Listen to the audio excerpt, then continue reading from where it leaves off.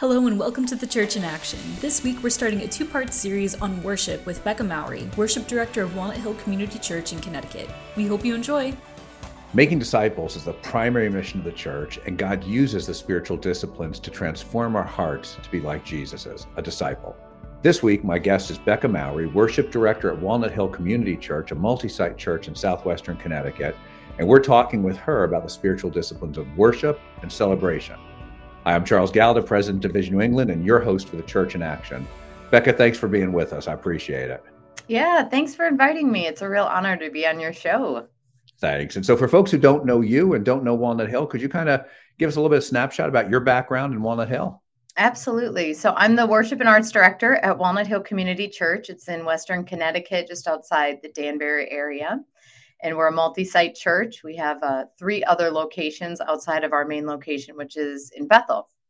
So yeah, I'm the Worship and Arts Director. I've been in this position now for almost 7 years, I think 6 years. And before that, I was with our Connections ministry in hospitality. So it's been a phenomenal journey. I love what I do. My passion is to really invest into teams and build up teams in our worship community, creating a great culture there. So it's been a wonderful job. And you're also a member of the board of Vision New England, and you're also one of the key leaders behind a group we have for worship leaders and pastors in New England too. So thanks for serving those ways too. Yeah, absolutely. So Becca, we've been saying, you heard a little bit of it in the intro, we've been saying God uses the spiritual disciplines to transform our hearts to be like Jesus is, and retrains our bodies to react the way our transformed heart wants to. Do you agree with that formulation? Does that work for you, or would you add to it or change some things? Yeah. So as I've thought about this question, it's a great question, Charles, because obviously discipleship is a huge topic right now, and spiritual disciplines are part of that. So as I thought about, I love how you ask if we agree or not agree with this statement. And I'm going to say that I somewhat agree with this statement. And I say that because I really believe that it's not the spiritual disciplines that are going to change our lives and really transform us. It's abiding in Christ that transforms our hearts. It's abiding in him. It's through the encounters that we have with Jesus. It's through that pressing in and that personal interaction that really changes our lives. It's Jesus who changes our lives, not the disciplines that we can do. And so I say partially, I agree with that, because I believe the disciplines can become a track. They can become a tool that lead us to the abiding. But if the disciplines alone, without a heart to abide, without a heart to be with Jesus, I think that they could actually become a little bit legalistic. Yeah. In some way where we can feel good about ourselves because we fasted and we prayed and we've read our Bible and we've practiced all these various things, but yet maybe we leave unchanged. And so, so I kind of somewhat agree with that statement. I think it's a really important nuance to tease out, because I'd agree with you. The discipline itself is not what's transforming our hearts. Yes. It's putting us in God's presence. Yes. Right. Because you can do Bible study, and as one person said, and it can be all about information and not transformation. Yes. And I actually believe that we maybe have misled a little bit of the church in that way, because we have these theologies and these principles and these beliefs that we say, hey, we all adhere to this, correct? Yes, we all adhere to this. So one of them being, we need to have a personal relationship with Jesus Christ. Yes, we believe this is one of our theological, foundational beliefs, that we need to have a personal relationship with Jesus Christ. So we believe it, but do we have it? Yeah, I think I've become much more attuned in the last year or two. There are things that we profess to believe, yes, that we don't really believe. Yes. And so James, and I'd argue, but James always gets called out on it, but Paul and Jesus said the exact same thing. It's what's reflected in what you actually do that matters. Yes. So I can say, I believe I need to love God with all my heart. I can say, I believe I need to serve others and consider others better than myself, and love others. But if my life doesn't reflect that, I don't really believe it. Yes, exactly. 100%. And so I think with the spiritual disciplines, we need to come with that heart of, the reason I'm doing this is to meet you, Jesus. Yeah. I want to abide in you more. And so then they become extremely helpful, very practical ways to help us continually abide in Christ. Yeah, I think Moses goes into the tent of meeting in Exodus 34, and he comes out visibly transformed. Mm-hmm. To say it's the disciplines transforming us would be say, well, walking into the tent is what transformed Moses, Right. right? And it's not. He abided in the presence of God, and he was Yes. visibly transformed. And I Yes. always love, and I've really been focused on it lately, as Paul talks about in Corinthians, now we with unveiled faces are Mm-hmm. being transformed, because Yeah. it's inconceivable to Paul that we're not doing these things. Mm-hmm. Right. He says, imitate me Mm-hmm. just like I imitate Christ. Right. He's living his Yeah. way in all these disciplines that Jesus did, and it's transformed him. And his point is, okay, so do what I do. Yeah. Right. Right. Yeah. And so, okay, so that's these parts. So what is a spiritual discipline then? So what I would say as a spiritual discipline, I know that you guys quote Dallas Willard a lot, and I think he has a great description, but I would even simplify it a little bit more. I would say that a spiritual discipline, they're just things that we see in scripture that promote and produce the fruit of the Spirit in our lives. And I think the fruit of the Spirit is really key, because these are things that we cannot produce on our own. We cannot grow our own fruit, but through our abiding, that's a natural outcome of our walk with Jesus.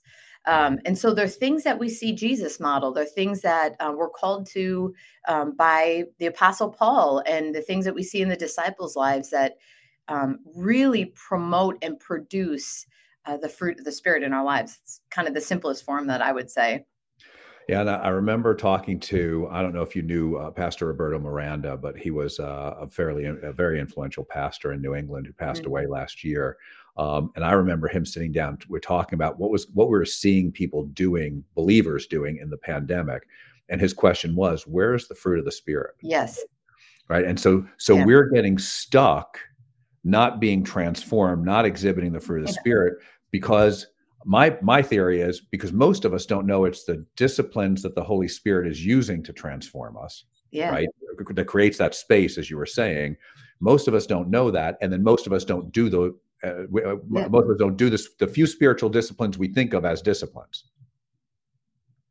Yeah, and I would say too, like I think people end up petering out, and they get frustrated and they give up on these things because they're doing them for the sake of obedience, but not abiding. And so, I can pray, but if I don't experience the peace and the presence of Jesus through a prayer life, I'm going to give up on it. And honestly, what's the purpose of it?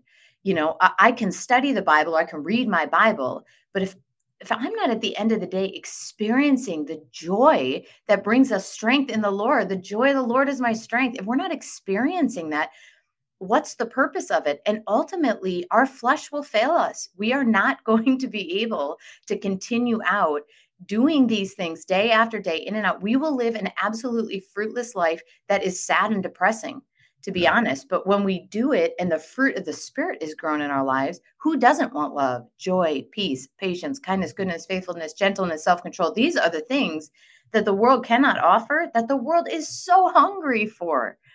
It's so hungry for. So when we're able to practice these things and experience the fruit of the Spirit in our lives, it's like it wants us, it leaves us wanting more. Yeah. Being with Jesus always leaves us wanting more, not exhausted and wanting less. Yeah, there's if we're going through the motions or doing it legalistically because Christians are supposed to have a devotional time and we're supposed to want to spend time with Jesus, if that's the way we're doing it, right, we're no different than the Pharisees at the end of the day, who their righteousness were these outward symbols that really didn't get at transformation of the heart. Yes. Yes, 100%. Yeah. So the disciplines are helpful if we're looking at them to set us up in a posture of abiding with Christ. But in and of themselves, I don't think that they shape us and they nourish us and they give us the life to the fullest that Christ has promised. So what would you say to somebody who is saying, okay, well, I hear what you're saying and I agree, but boy, my prayer life really does feel stuck, stale. I don't know what to do with it.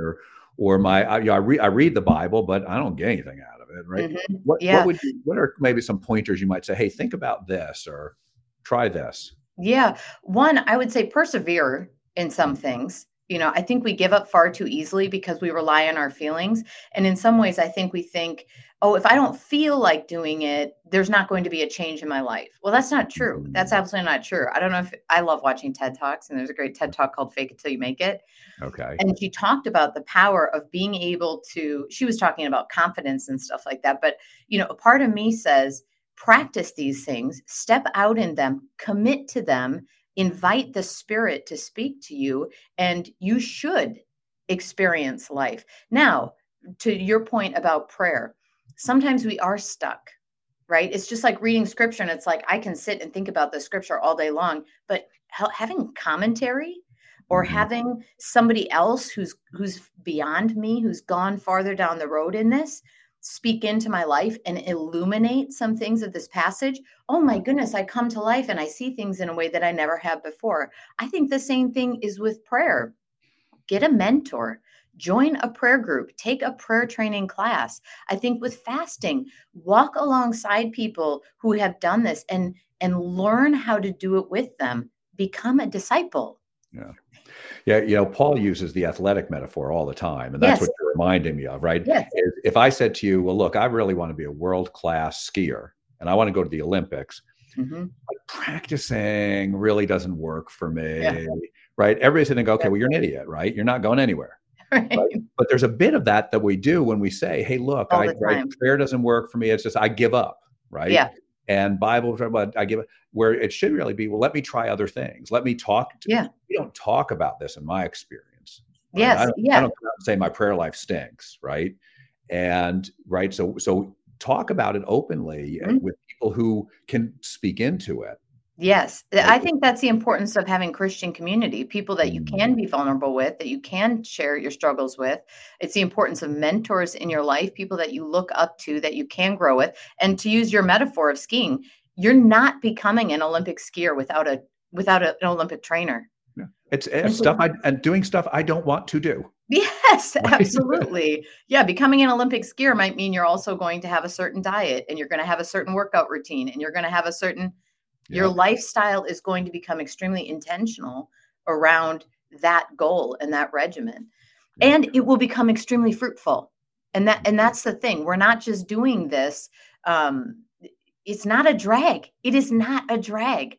It's an extremely fruitful. It is life to the fullest when we abide with Christ in this and we allow him to change our nature and to transform us through the disciplines of committing to abiding in Christ. That coach or coaches or having other people in your life. I remember Chuck Swindoll one time talking about, I think it was him, talking about a coach as someone who will make you do what you never wanted to do so you can become what you always wanted to be. Yes. Oh, I love that. That's a great definition. Absolutely. Right? And we need to apply that to our faith as well.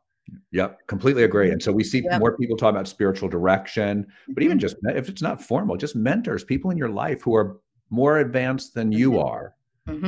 Who can help you with these kinds of things. Yes. And people who are going to allow you to ask questions that might seem a little bit unsafe. I often say, and this is particularly true with these younger generations, is that I think in the church, we have set our doctrine and set our way of life and set our belief system. And anybody who comes in and has a question is viewed as a heretic. And I think that we need to create spaces where people can wander around in their faith so they don't wander away from their faith. And we're safe places where we're not threatened by questions. We're not threatened by doubt.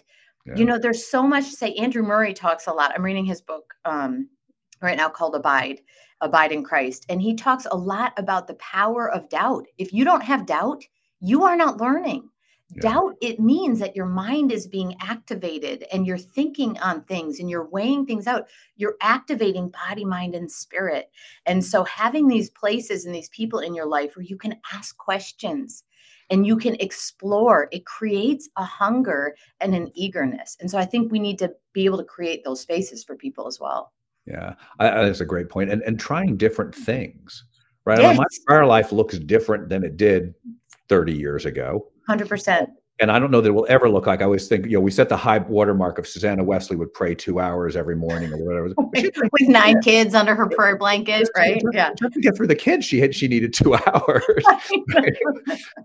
But most of us, right? But when they said, how do you pray? Jesus didn't give us a 2-hour prayer.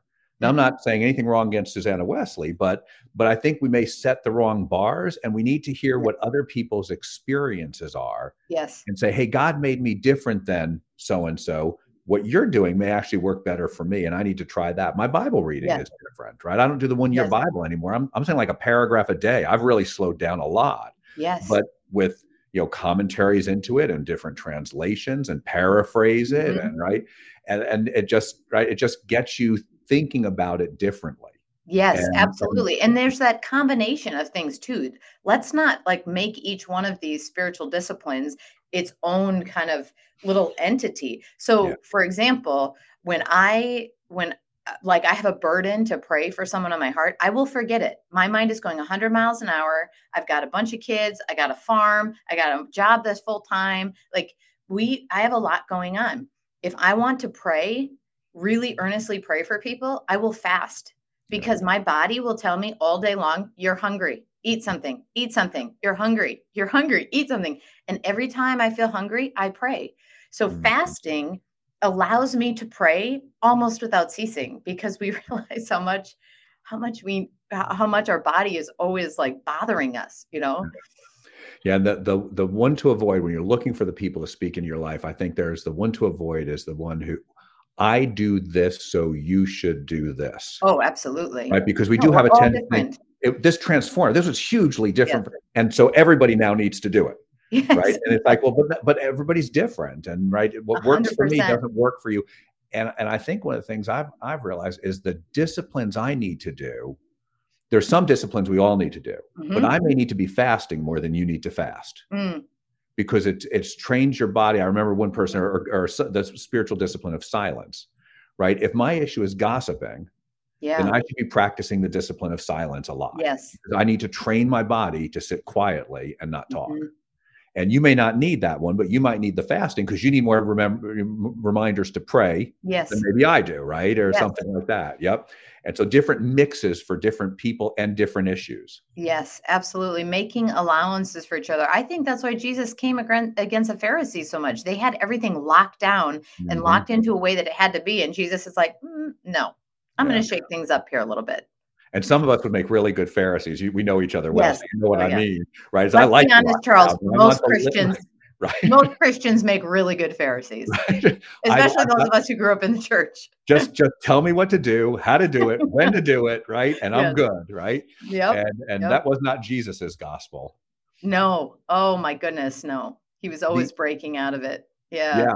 Right. And so tell me, how do you think about how do you define worship and celebration? Are they two different things? Are they the same thing? And how do you think about them as discipline? I think they can be both. Am I answering these like a politician? Yes. Yes, they can be both. I think when I think of worship, I would say that worship is an expression of our gratitude to the Lord, and worship is asserting worth to Him. It's attributing worth to the Lord.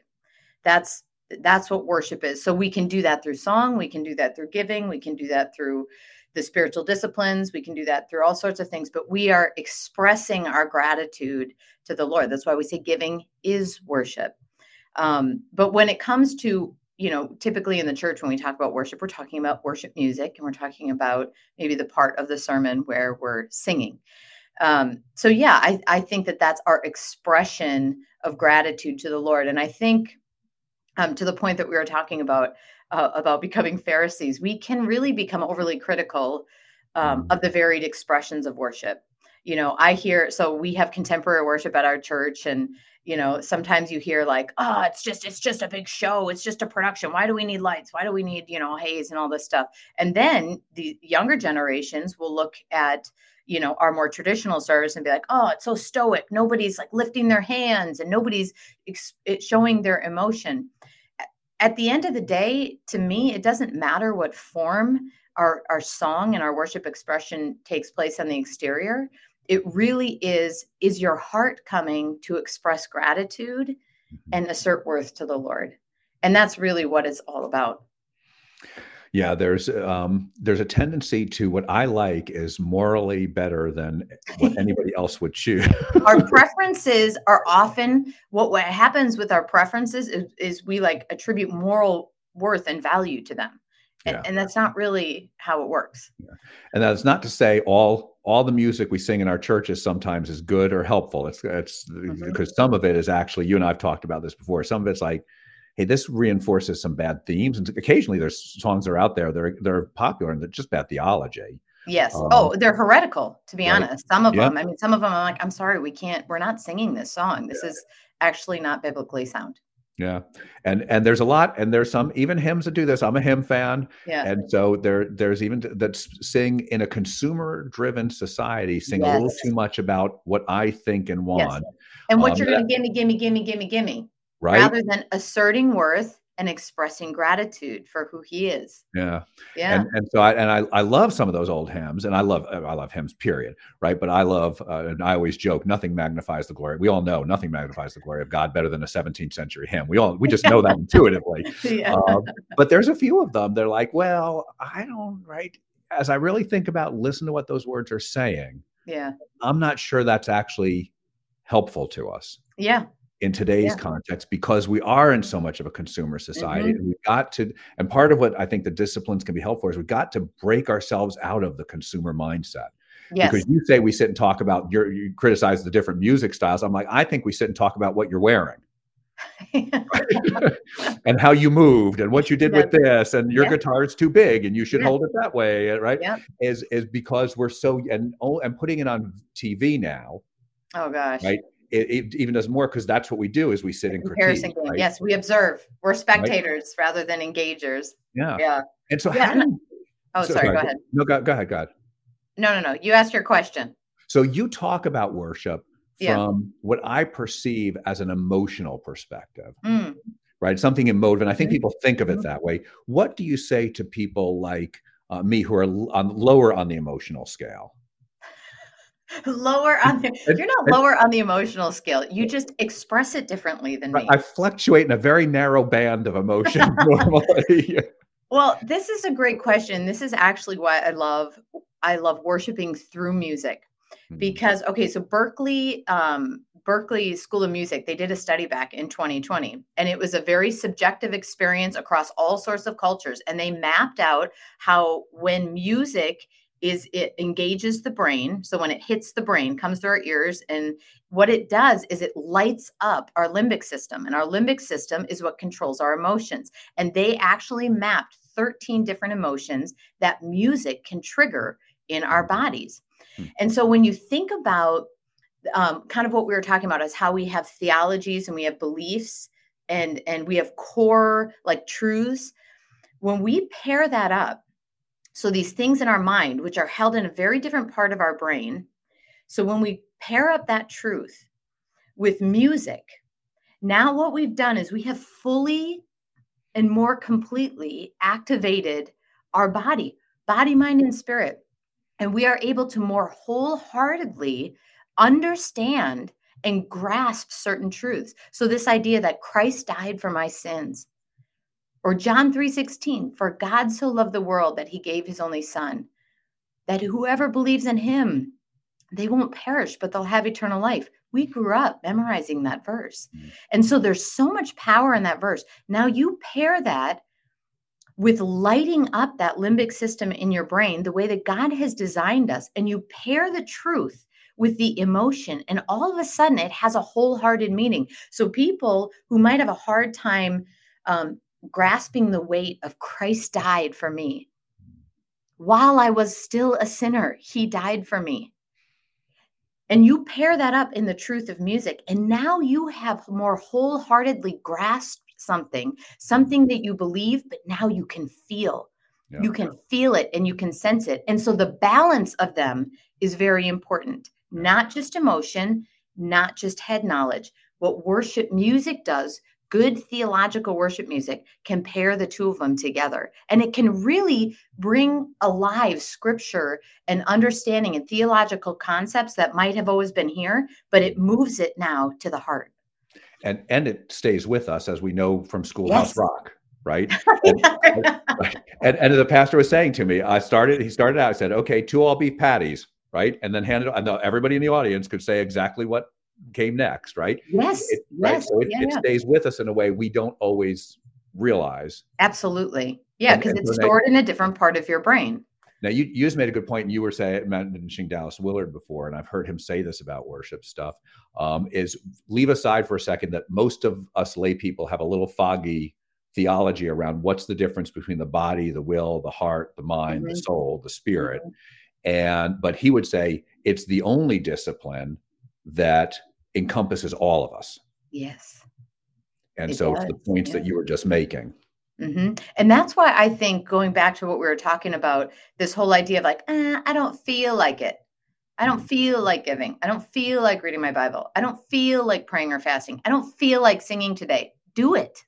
Yeah. Do it. I'll often say, even sometimes to people, I'm like, you know what? Let's just hold our hands out in front of us as we worship. There's nothing magical about it. Yeah. But what you have done now is you have engaged your hands. Even if you don't like this song, let's sing it. Engage yourself in a way into worship. Discipline yourself with this idea and with this belief and with faith, believing without seeing, with this faith that God is going to meet you in it. Thanks for listening to part 1 of our conversation on worship with Becca Mowrey, worship director at Walnut Hill Community Church in Connecticut. This program is brought to you by our friends at the Louise Palau Association, who are dedicated to proclaiming the good news, uniting the church, and impacting cities worldwide. God bless you, and thanks for listening. Join us next week for part 2.